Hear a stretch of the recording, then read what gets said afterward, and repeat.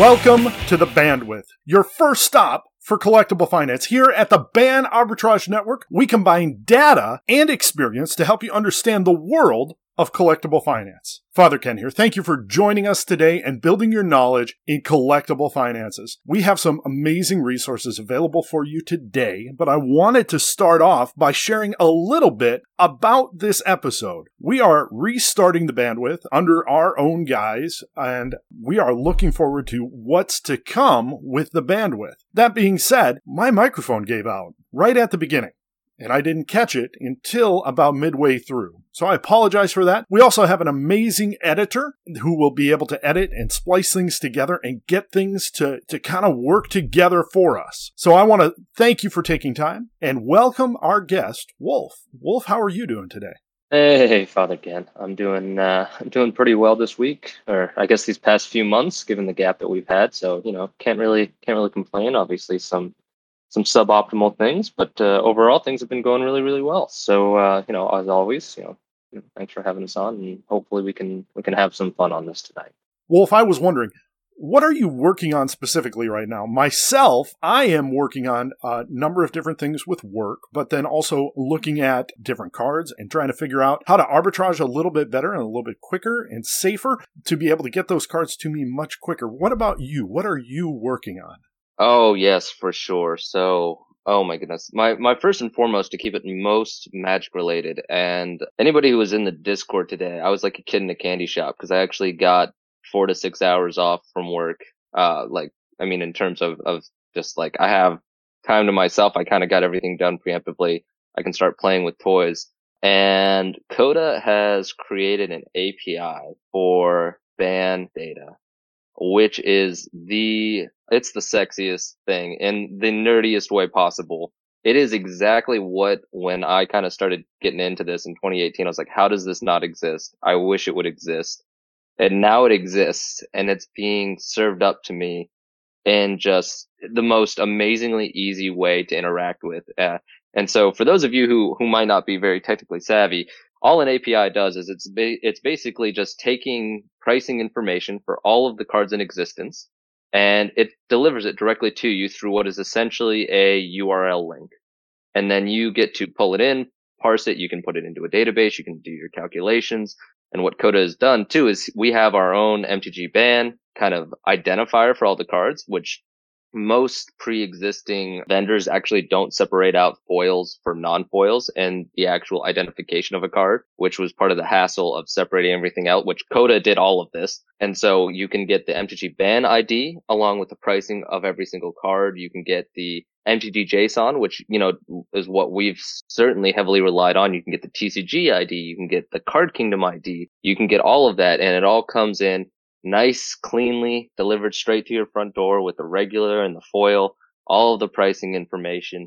And it is absolute heaven on earth. He's got Magic Card Market in there. He's got all of the things when you go look up a card on MTG Ban.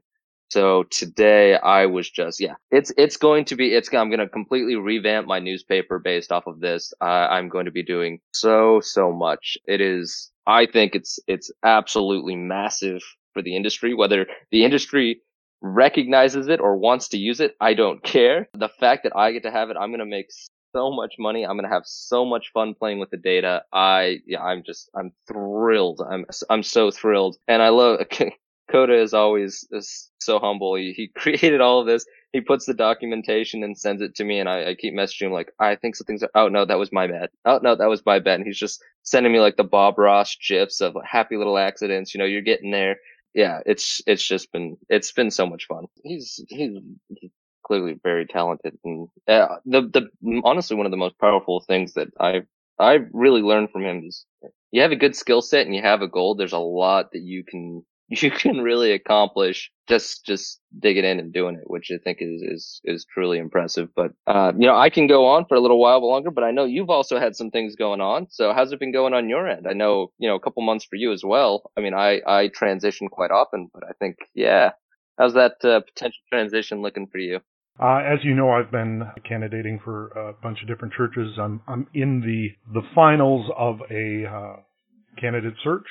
I'm actually the last candidate for a pastoral position in southern Minnesota, so I'm kind of looking forward to what's happening next, but it's also got me at that point where I need to kind of pull back a little bit and pull my inventory off the shelves and start packing it up. I've actually filled up quite a bit of my area with packaged stuff. I think there's 12 1,500 count boxes. There's a whole 5-row, a whole 3-row, and just random stuff that I keep on finding and keep on discovering new things that I had bought or stuff that I'm just holding, commons, uncommons that might be worth something. I just have to get them listed or hold on to them.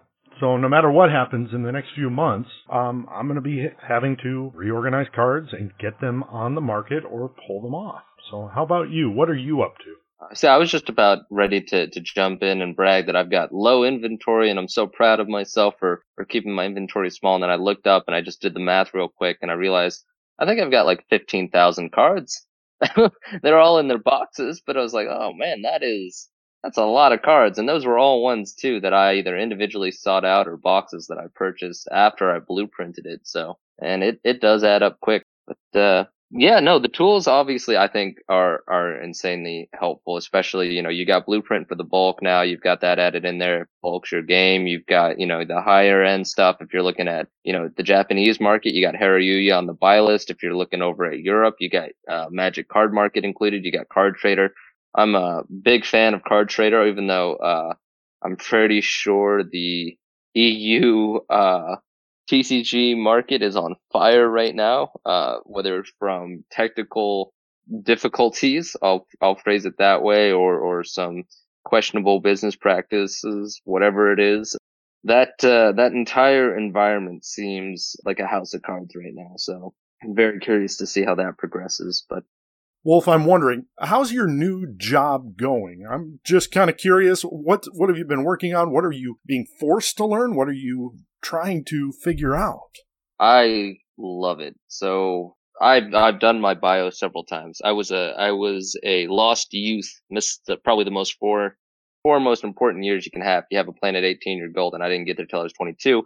So I figured out I wanted to code at 22, kind of taught myself what I got to get to the position where I'm at now. And now basically what I do that I love about this role versus my last role is the last role I would finish my job in an hour and a half and I was bored to the gourd, like nothing to do. My new role, I am pairing with somebody who knows JavaScript. I'm pairing with somebody who knows Python. I'm pairing with somebody who knows the measures and calculations and how everything's being put together. So it's literally like 8-hour boot camps every day with essentially like a company expert. And it's phenomenal. And then, here's a day where, we're going to give you a project, solve the project.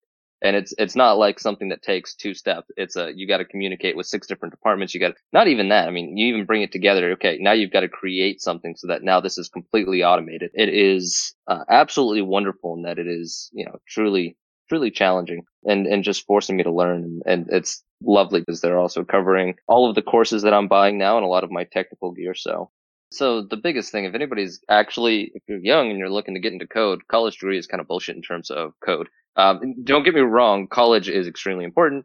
I'm not trying to diminish that, but what you are actually learning, there are IBM certificates you can get. There are Google certificates that you can get. There are plenty of courses online that can give you a consolidated approach, and it's still going to take you like 6 months to learn, but it's just like straight up, here's what you need to learn. Here's like a real case, a real world example of what, I had to do or something that you might have to do. And here's the code that you're going to have to do to enact it. And so, being the cool kid that I am, I know last year, I think I probably got 7K worth of bonuses from my old job, and they all went into courses. Just because for me, like it's just the way that it has to be in order to, first of all, keep up and continue to climb. It's just, you can't stop. You got to you feel like a mouse on the wheel, but there's the next thing that you can learn. Like my entire obsession with our forecasting on, that we have running here, which I'm actually currently disappointed with the current iteration. I'm going to revert back to the old one after some refinements. I spent 6 months just going ham on that and then keeping up with it from there. And now, from here, it's going to be moving to other areas. It's just a matter of, you got to keep up to date. You got to keep continuing to learn. I feel like just the moment you stay stagnant, especially in tech and software, you give it 5 years and you're going to be out of date at the rate the industry is moving. So, I consider just constantly reinvesting in yourself. But now at this current company, they're very excited for me. They really want me to move into more of a management position, in a couple of years here. So they are just kind of throwing stuff at me and I am not going to say no. And that's the difference between giving somebody a fish and teaching them to fish. Any of the specs that I mentioned, if you just go out and blindly buy at current market price, you're going to hurt yourself. Like you just will. But the fun for me is because, real life has kind of taken me kind of away from the hobby largely this last month or so. I wasn't as up to date with, say, Strixhaven or, I'm keeping up now, getting better back into it with Modern Horizons, but I wasn't really aware of a lot of the cards that came out. But a couple of the ones that showed up on my radar, and first of all, before I even go into these cards, let's talk about the methodology, since I've just kind of preached that. There is something that I always tell people to look at when you look at a spec in terms of how good of an opportunity is it. Look at Card Kingdom, look at what they're selling it at, what's their retail, and what is their buy list. You want to see Card Kingdom maxes out, unless your name is Soul Ring, and there's a couple other exceptions, at 67% on their buy list. So if they're trying to sell a card for $100, the max they will ever offer is 67%. And because that's a closed system, that's a really good relationship to follow. So, Card Kingdom's got, they're only offering 40 today. Next week, they're offering 45. The week after, 50. The week after, 55. That is way better than watching the open, chaotic market. That is just the fundamental way, because you need to look at a closed system, because in an open market like TCG or a lot of marketplaces, it's chaos. And any idiot and it's not idiot, but anybody who might be out of the loop, whatever it is, they just, they bought at a low price. They don't care what they sell it at. You've got all of these different moving parts. But when you look at a single entity like Card Kingdom, you look at, Star City Games, Channel Fireball, they are looking at what can we buy it at and what can we sell it at. And that closed system creates proportion and a review of a card that is extremely helpful. The weakness there is their market share. How much are these individual vendors selling versus TCG Player, which is huge, and that's fair. Which is also why I am now, obviously, going to break my own rule and compare Card Kingdom buy list versus the open market, because something that is important to understand is there are a lot of cards. In fact, as I look at my query right now, which I've really highly kind of refined, there are 218 cards right now above the $10 mark that every seller on TCG would be better off buy listing. They would make more money buy listing all of these cards than they would trying to sell them on the open marketplace. But they're not looking. They're not even trying to compete, essentially, in a I guess I would say a competent fashion, but in a business-like fashion. And, going through this logic, I mentioned before, you usually reach a 67% with Card Kingdom. That's the max they'll offer.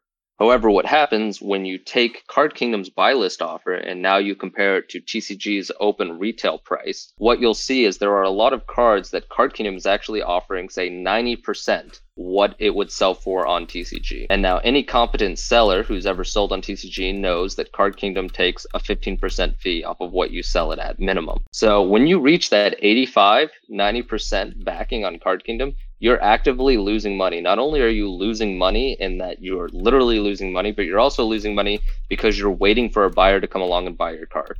You're waiting for a buyer to do this. And that's lost time on top of it. And then you factor in postage, you factor in a variety of other factors, and the fact that you could send all of it in just as one bulk order to a buy list and be thrilled. And then, let alone, you start factoring in credit at these places.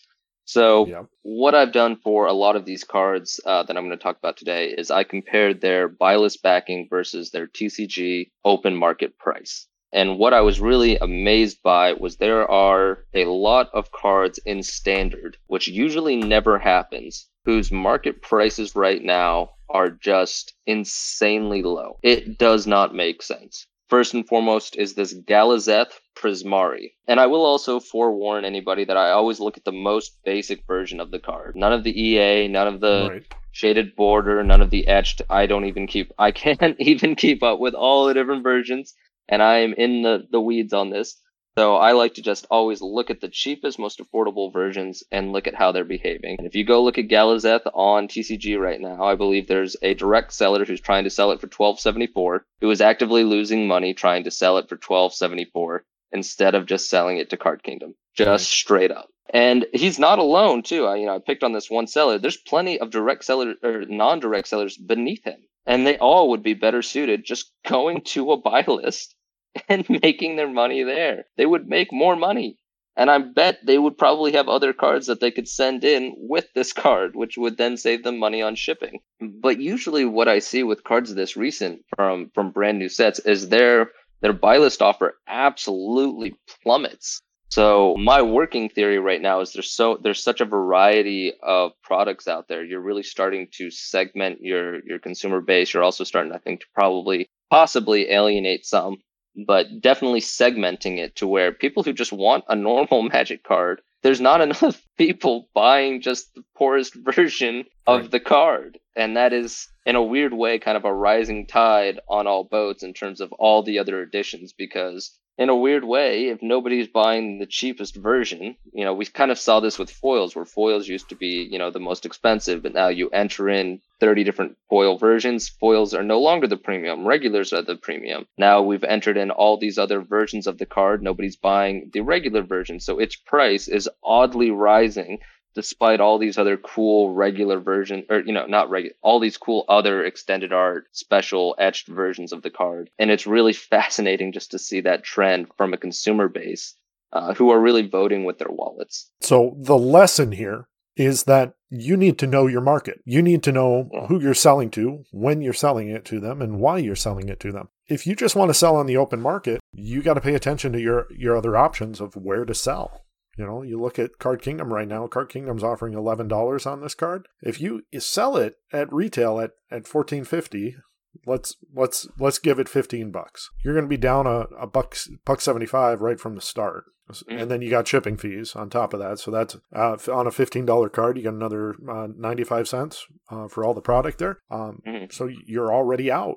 You're losing money at that point, and you've got your time invested in it as well. So we take the bonus from Card Kingdom at 30%, and automatically right there you're at $14.50, $15, no problem. So just figuring out where you're selling, why you're selling it there without fees, it's kind of cool. And to be able to think about the fact that Galazeth Prismari is a rare card, mythic rare, from Strixhaven, and it's still holding a price of $11. Mm-hmm. The other thing too, here just to address a comment that was thrown out, I think the lesson here, in my opinion, which again, if you guys do your own research or you do your own analysis, you can obviously disagree. Take that out. I say take that out. Take that out with Card Kingdom. Sure, it might continue to go up, but it doesn't matter. Take the win. Take the win that the rest of the market is asleep on this and they're not recognizing it, and continue to hammer home on it until it's no longer paying you out. Because it makes no sense to try, in my opinion, to try and wait, because the opportunity cost includes your time. So take the out now and start building that kind of consideration that the market is asleep on this. You see this with Chulane and Corvold and all these brawl decks where you have a non-foil version. If you look at their buy list, they're all up like 4 times higher than their foil versions. That's also thanks to the gaming company, but they are what they are. But at the same time, anytime like I go to buy these things, these products, I also have that now in the back of my mind, that I know that I can continue to capitalize on that and the rest of the market won't properly evaluate it. So when you look at something like, this Galazeth and the next one I'm going to mention, it really is, now that you see it and you're ahead of the trend, you can factor that into your business model now and continue to just send it into whichever vendor has an algorithm determining their pricing, and they're still making a profit off of it. And you're literally just riding the undercurrents of the market by paying attention to where people are voting with their wallets. So continue to make that money. Don't waste more time, I think, trying to ride that market trend. Just take the money and run, understanding that as soon as the market realizes what's happening here, and that could be tomorrow, that could be a year, that could be 5 years, doesn't matter. Whenever they do, you will be out. So, if it's around for longer, you can begin to be more flexible. In my opinion, take the buy list out and run.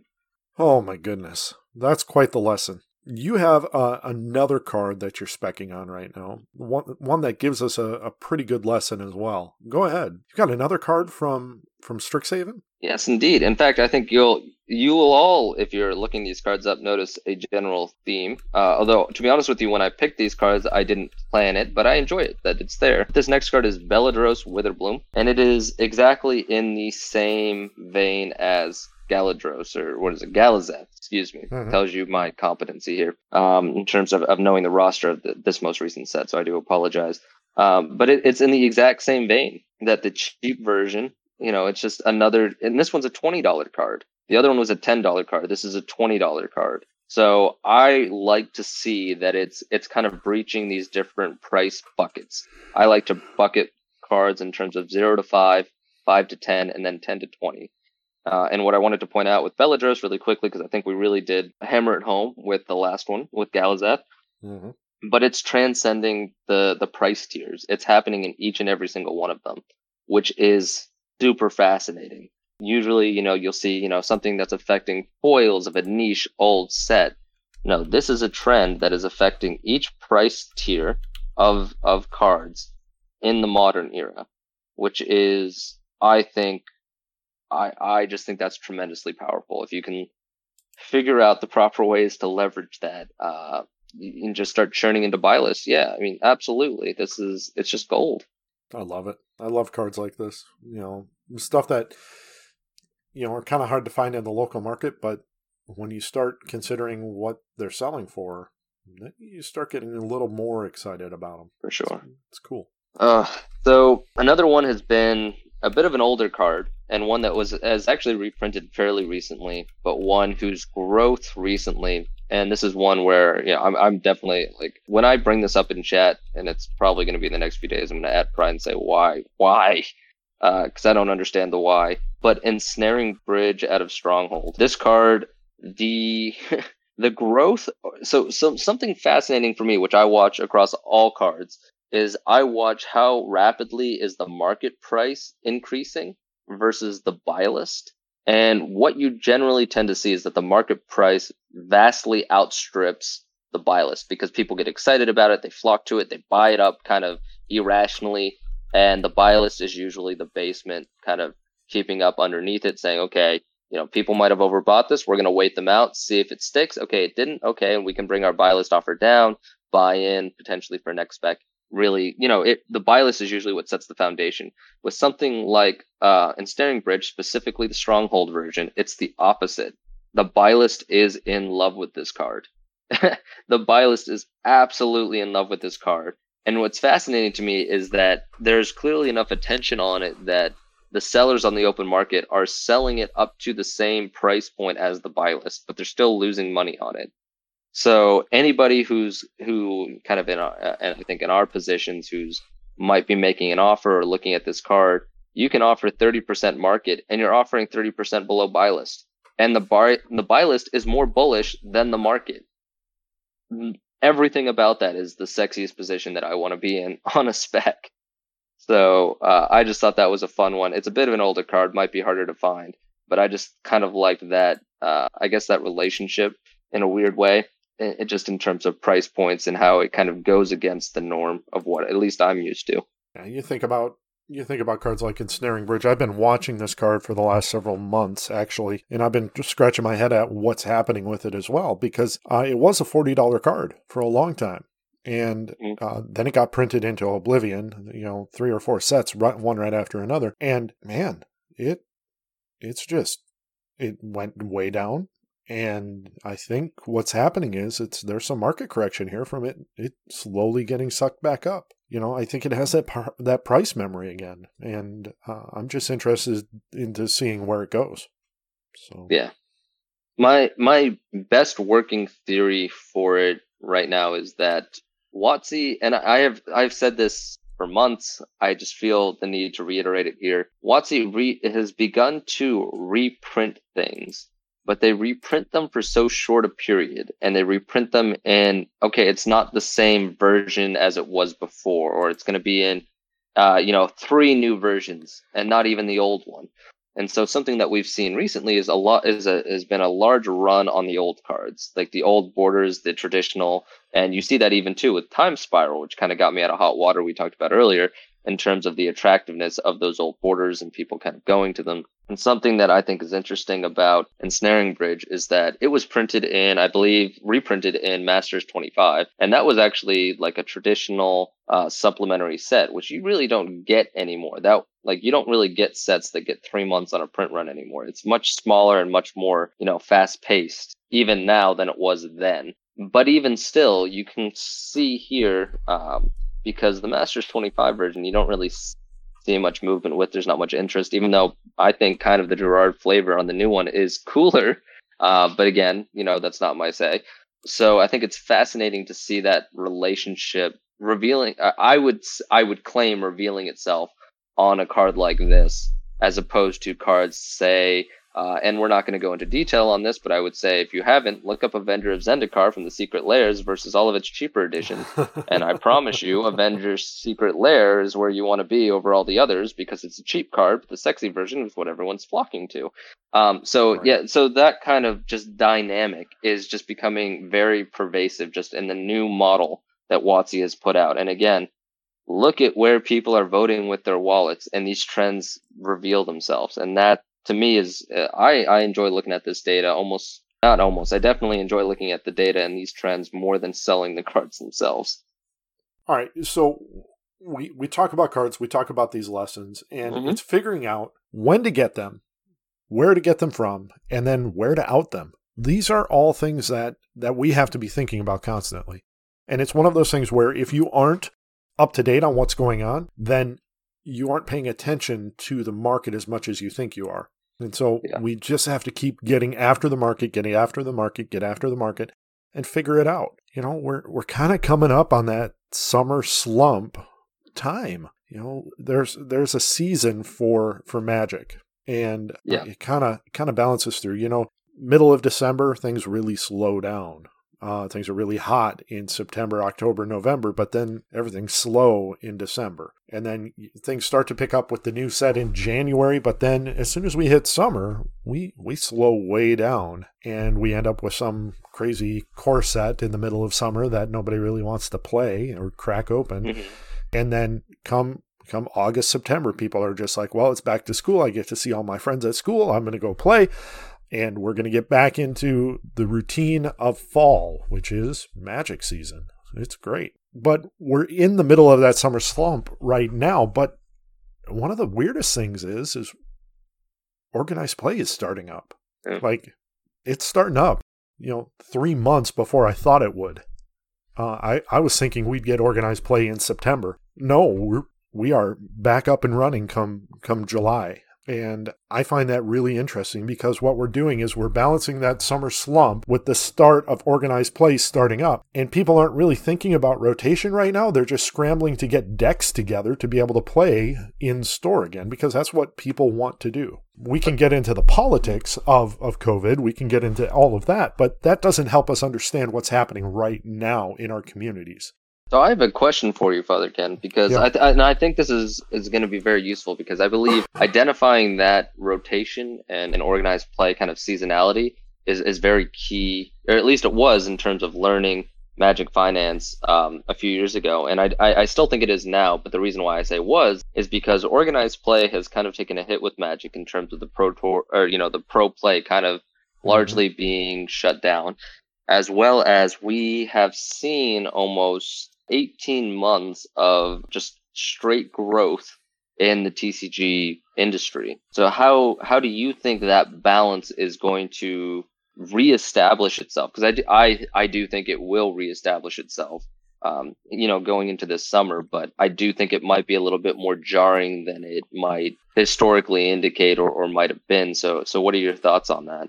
I actually have some very strong opinions, and I think that my strong opinions are going to create issue for our stores. The store is going to be the most important aspect of organized play over the next 3 years. How stores run tournaments, what tournaments they emphasize, and how they reward players for playing in those tournaments is going to drive Magic for the next 3 years. And I hate to say it that way, because we look at the game, and the game has always been about having fun, getting together with your friends, and playing the cards that you have. Well, we haven't had stores for the last 3 years, so people are learning this new process of buying their cards online. Mm-hmm. You know? And we haven't had stores, so what do we do to play with each other? Well, we're going to play on Arena. Well, we've got a ton of new players playing on Arena that are going to have to find real live Magic cards and figure out if they want to go to the store to play. Because what we've realized is we aren't going to have a Pro Tour. That's gone. We aren't going to have the weekend warriors playing all weekend long for these big tournaments on Twitch. That's gone too. I doubt we're going to see large Wizards organized tournament play by whatever vendor they choose to work with to be able to put on these giant GPs, because it's just not going to happen anymore. So where's that gap going to be? It's almost like we're going back to the PPTQ structure that we had 5 years ago. That's where I cut my chops. Like, I'd be the guy driving an hour and a half to go help a store run a PPTQ for 1 day. And there'd be anywhere, the smallest one I did was 8 people, sealed PPTQ. You cannot go to a top 8 draft. You have 8 people. We are now playing. We are in the midst of it. It's a win or lose. And then the largest ones I've ran have been, 60, 70 people with a staff of 3 or 4 people. And you think about that, everything changes. And now we're in that spot where Wizards is actually going to be promoting regional play patterns and regional series. The issue that we're running into, though, is judges don't want to do it anymore. Judges want to be paid. Exactly. And that's like the most, and like I don't always, like, I am one of the first people to say that people on social media are the first ones to grab their pitchforks for no reason. But when judges say, hey, we'd actually like to be paid in money instead of cardboard every 3 months, which really doesn't come close to a fractional cost of the time that we're putting forward, I'm just kind of sitting there saying, I gotta be on the side of the guys who want to be paid for their time and their effort. And, you got to go through tests to be a judge. You got to go through, you've got to get references. So first you've got to network in the industry. After networking, you've got to put in further academic interest, which kind of, Magic players inclinate to for sure. But all of this effort deserves to have a monetary reward. It just does. And I think one of the biggest luxuries that Magic has had for the longest time, and one that I don't think any other following TCG, CCG, whatever it is, will ever have, is that kind of of just such a massive following of I will just work for free just to be around this.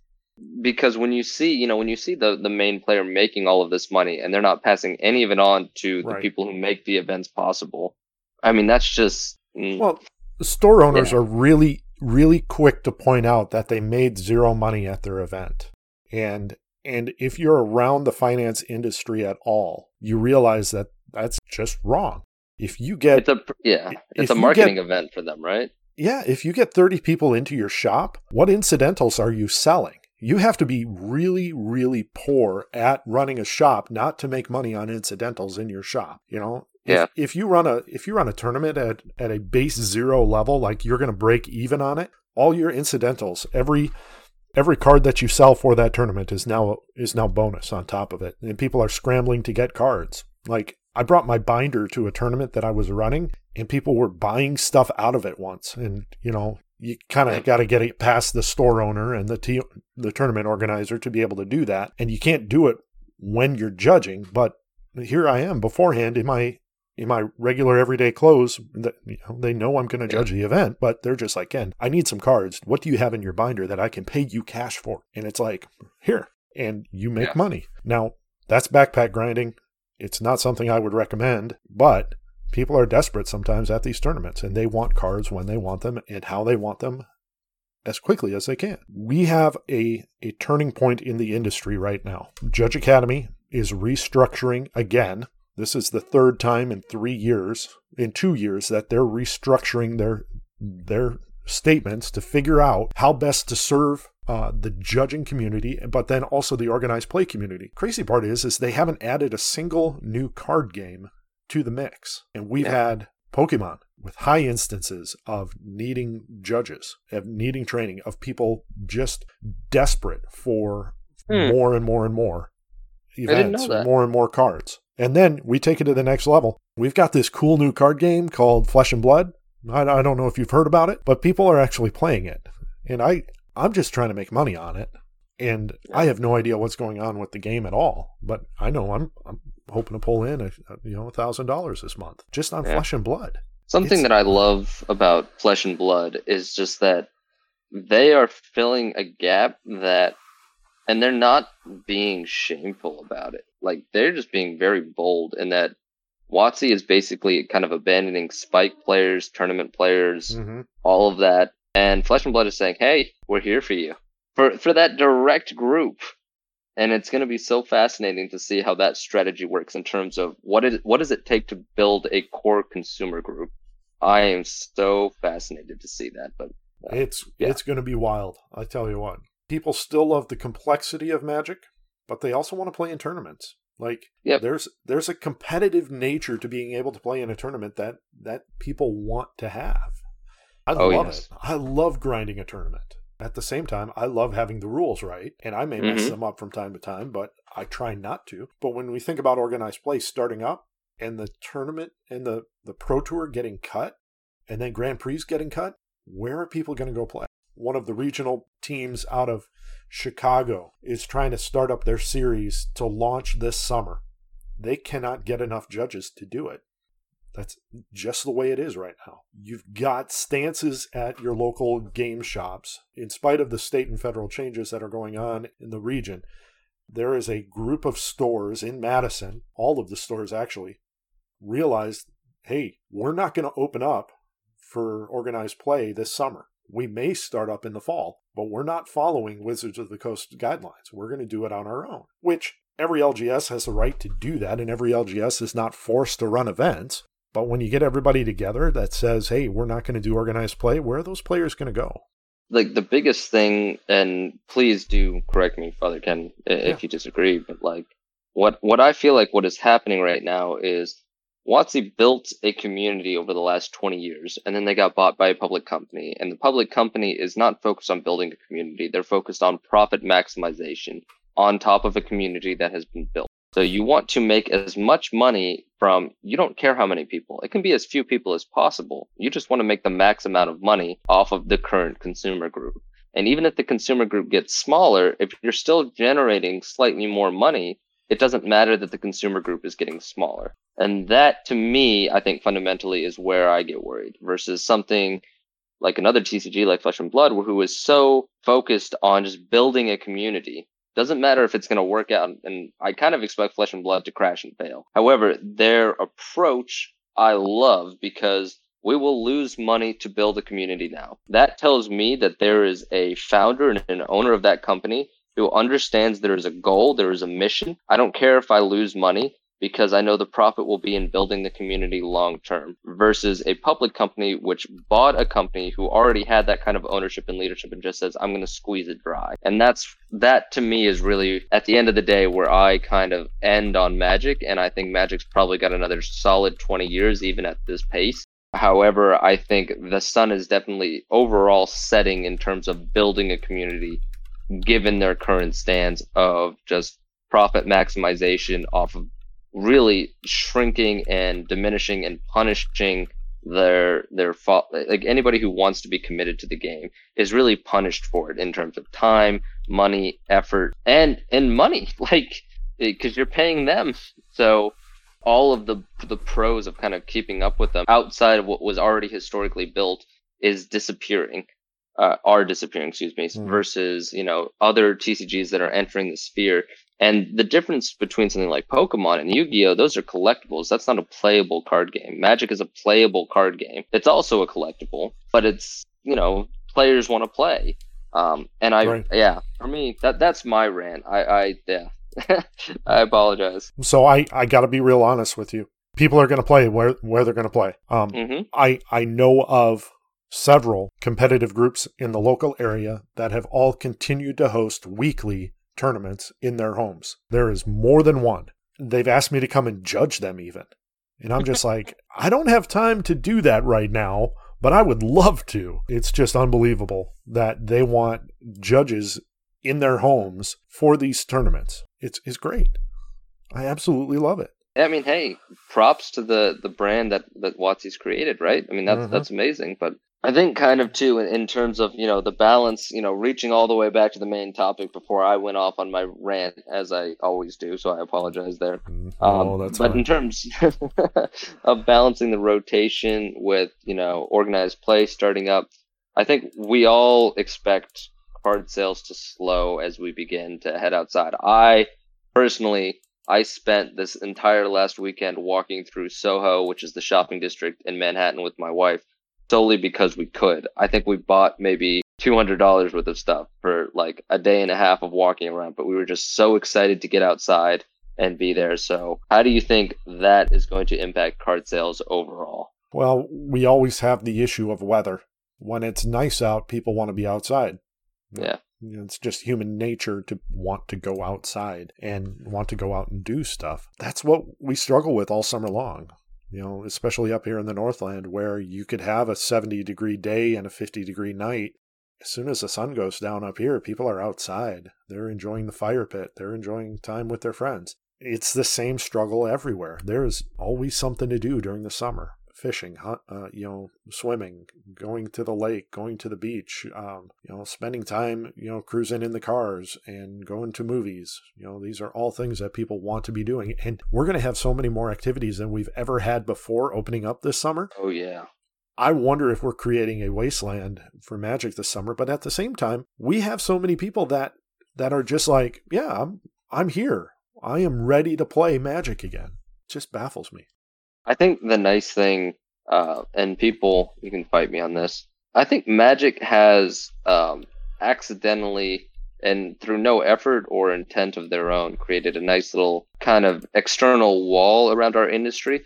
If you see Pokemon beginning to collapse, sell Magic immediately. And I'm not like, you have that nice little foreshadowing of that is a very weak and very new community. If you see any weaknesses in Pokemon, sell Magic and sell it immediately. Don't hold out for price trends to change. Sell it and be happy. And if Magic survives and grows stronger, excellent. That's all the more resilient for the next opportunity. Personally, and again, I'm no financial advisor, but this is 100% going to be my strategy. I'm going to sell it all. I'll sell it all, take whatever loss. If I see a weakness in Pokemon and I see it really starting to hurt that industry, I know it's going to hit Magic. And I will sell it all. And I will rebuy in with the same amount of capital. I'll keep it on the side because that is my expectation. They're my little kind of, what do you call them? Signal fish. Yeah. For the industry as a whole, because if going outside really begins to harm any of the TCG industries, it's going to hit them first. They're the most vulnerable in my mind. And then it's going to collapse back on the rest. And that's where, I see that first, signal flare in the air. Sell it all. Sell it all immediately. And I'll go from there. Yeah, canary in the coal mine. That's the correct term. Yeah, it's fun to watch. I'm telling you. It's nervous. It's nerve-wracking, to be honest with you, because, you want it to succeed, but at the same time, from a business perspective, you really have to think objectively from it. Mm-hmm. I'm thinking objectively about things as well. Organized play with Magic, I've mentioned several times that it feels like they're kind of killing it off because it's not very profitable for them in terms of the immediacy of the events. But what are your thoughts on organized play, Ken? Because I know you're the judge. You've been to way more organized events than I have. Yeah. So organized play is going to really be dependent upon the local community and how well the shops run their events. If shops want to sell cards, they have to host standard events and standard tournaments. They have to host drafts. And then they have to be willing to buy whatever cards come up and make solid offers to people. So when you consider, what people are willing to really do on any given day, if the shop is offering standard, you gotta follow through with standard, and it's just taking that time. All right, well, how do I sell standard? How do I get standard cards? These are all questions that shops have to answer. And if you don't buy enough, booster boxes, you're asking the same question. So what do I do? How do I manage this? And how do I just get the stuff that I need to be able to run good tournaments? And it comes back to that same thing that we've said before, is we have to source the cards that people want to play in our tournaments, in our shop. And if we don't have them, what are people going to do? Well, they're going to play something else. They're going to play where they have cards. They're going to buy cards elsewhere. They're not going to necessarily crack packs like Pokemon players do. They're going to try and buy them online and get them as cheap as possible. But then again, I have seen people show up to Friday Night Magic, spend $120 on a box, crack the whole thing, hoping to get one card, and sometimes it works and sometimes it doesn't. It's different. It's fascinating to hear you talk about, you need to have the cards on hand, because I've actually had a couple vendors actually reach out to me asking me about how of possible ways to optimize that process. So curious just to hear it in a more broad sense of how folks might be, you've got to have that kind of inventory on hand. And if things start moving in either direction, you got to begin to optimize it, right? Yeah. So I know one local shop that does it really well. What they end up doing is they end up purchasing reprints of cards as soon as they see them. So they'll go and they'll purchase 16 copies of a reprinted card just to have it on hand for people that need to or want to play it. And then they'll buy anything that people have. So they're actively talking to their players. They're actively engaged in their community. And then they're willing to go and buy from some of the larger distributors on the same day that a card's printed or spoiled, just to have it on hand, because people are going to want to buy it. If they don't buy it from you, if you don't have that brand loyalty in your community, they're going to buy it online, and you're going to lose any type of profit, any type of community that you thought you had. Are those the LGSs that also host events, or no? So I've got one LGS that has been hosting events through COVID unofficially. They sound like savvy. They sound like folks who know how to run a business, and they know what a lost leader is. Yeah. So they are great people. I absolutely love them.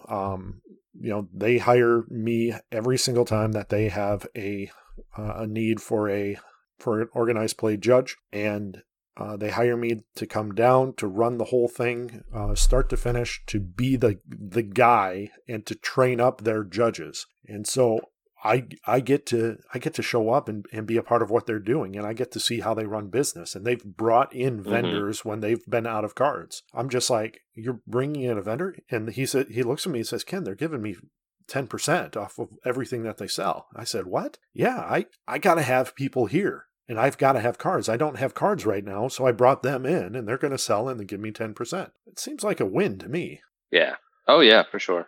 And then the smallest tournament I've ran for them was like 42 people, and it turns into an all-day ordeal. And they take care of their folks, and they take care of their judges. They make sure the tournament runs well. So it's fun to watch. You want to talk of? Yeah, for sure. Yeah. I mean, you preach into the choir, at least with me, in terms of, and I think this is the fundamental way to get into any industry, is to volunteer for the jobs that nobody else wants to do. Like, right.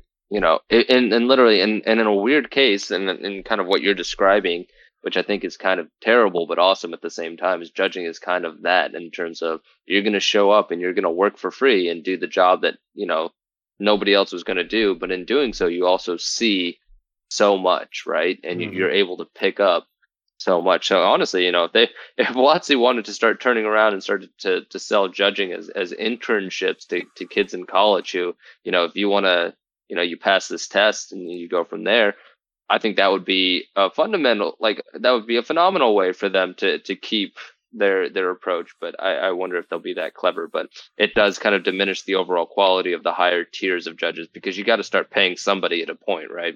Right. But I don't like to talk about my personal pay publicly a whole lot, but if you offer somebody a box to judge an event for a whole Saturday, that's kind of ridiculous. Like, when you consider each pack is $4 and you get 36 packs, and you might get $80 of value out of that box, and then you take 15% fees off of it, then you're getting into trouble. You're talking about a $68 day if you crack everything and sell it right away. That doesn't seem like a very good Saturday to me. I don't want to walk away with product. I want to walk away with value, and I want to walk away with knowing that I'm taken care of. Like, I could pay for my gas and eat 3 meals that day type of thing. The other thing, too, is those days are not your classic 8-hour workday, too. No. Like, when I run a tournament, I leave my house at 7 a.m. and I get back, if I'm lucky, by 9 o'clock at night. So you're talking about a 14-hour day? Yeah, I was assuming on the safety, just 12. Like, minimum 12. And I mean, that comes to, and I'm assuming with like the lowest of low minimum wage minimum, that's $115 minimum. Like hard cash. There's no fucking about with fees or costs or anything else.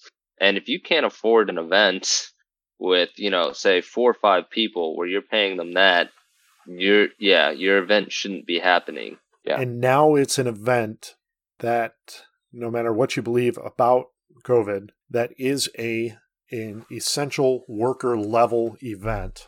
You're talking about needing to pay somebody $15 to $20 an hour just to be there. Like, You're putting yourself at risk being around 200 people for an entire day. And when I say 200 people, you've got 50 people playing in the tournament, and then you've got people coming in and out of the store the whole time asking you questions. Yeah. It turns really ridiculous really quick. Yeah. And you should be looking at $20 an hour minimum, especially with all the information and knowledge that you put in and the time and effort. You need to be taken care of. I said it at 8. I literally said it at 8 for 0 effort walking in, assuming you're going to pay the lowest of the low wherever it's acceptable. I think 15 is more fair, and I think 20 is appropriate for the skills required for the position you're doing. So just to explain my foundational numbers to anybody listening, I think Father Gen is right, 100%. But just to explain the low basis of where I was coming from in terms of, he was mentioning, you might get $60 overall.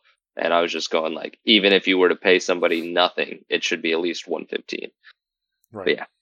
And I helped run a regionals tournament, as a almost 40-year-old. It was my first tournament running it as a judge, as a level 1. And I was the second person in a 200. No, I wasn't the second person. I was, one of the judges on a staff team. And they handed me 27 packs as I walked out the door. And I just scratched my head and said, never again. I'm never doing this again. That is not enough packs to be worth my while to come drive 2.5 hours to run an event. It's like, well, it still would be the same way. Yeah. If you want to make it worth my while to run something, you're going to have to be willing to give me an entire day, pays plus my PTO time. It's ridiculous. Yep. So I'm sorry. I'm just ranting now, and now we're dealing with. It's for sure. It's one of the reasons why I love watching people get flustered looking at something like Flesh and Blood versus Magic, and wondering why people love Flesh and Blood in terms of their focus on a local community, which is exactly what Magic used to do. And again, I think it's very likely that Flesh and Blood fails. I truly do. However, I think their emphasis on it and the reception it's received from the community, especially the community that can spend, is insane. For me, like, when you're listening to a conversation and you hear that one thing that somebody says who reveals their real character, you perk up. For me, that's what I hear with Flesh and Blood. So even if they fail, I think that sentiment is something that WotC has left behind, and I think that is purely due to being owned by a public company. And I really do think that mantle is now left up to anybody to grab. And you're seeing it from the most enfranchised folks who want to understand the rules of the game and keep up with it. The judges, you don't pay us. We see you growing, but you're not carrying us with that growth. How dare you? You see it with the players, the spikes saying, hey, look, we love to play this game, but you don't care about us because what we like. So they're disenfranchising more and more of their traditional groups who helped build them, because there's a larger audience that will pay them more money in the now. But that group that is profitable to them now is not what built them and not what maintained them. So they are slowly taking something that was built into a cash cow and going to milk it dry, which is really unfortunate. But yeah. To get on my own rant, I think that's what happens when you become a public company. But Yeah. anyways, moving on. I think you've got a few last picks you want to get to, unless you've got any comments you'd like to add on to what I said. I've actually have a little bit of a retrospective. Most retrospective that I think of is figuring out where I've won money and where I've lost money, and just being able to think through, all right, what did I buy, when did I buy it, and how did I do? So my main emphasis over the last, let's say, 3 months has been trying to figure out, how can I buy cards that I think are going to go up in price? And I'm about a month in on this kind of process of thinking things through and figuring out what I want to buy and when I want to buy it. So just thinking through all of these cards that I bought over the last, month, and, laying them out here. So starting in April, I've just really got onto this idea of, all right, what are these mystical archives? What are these Strixhaven cards going to do? What are what about all of these other unique cards that are coming out right now? And what are we supposed to do with them? And how am I supposed to figure out what to emphasis on? So I've got a few cards here that I just kind of liked and wanted to get on board with. The first one that I hopped on was Mizzix Masteries, the Strixhaven Mystical Archive. I ended up bought 8 copies at under $3 a piece. I really think the card's going to do well. I just want to double check where they're at right now. $6.50. Nope, that's the Japanese etch foil. I'm sorry. No, I see $6.50 for the Strixhaven Mystical Archive. No. Yep, there it is. Yeah. All right. Yeah. So that's TCG Direct. It's going great. So I'm doing really well on that end, but I really got on Tainted Pact. Like, I really like the card. I think it's a EDH staple. I think that people want to have it. I think that people want to play it. So I started buying when they got down to about $20. And I think I've got a dozen or so copies here around that I bought anywhere from $17 to $22.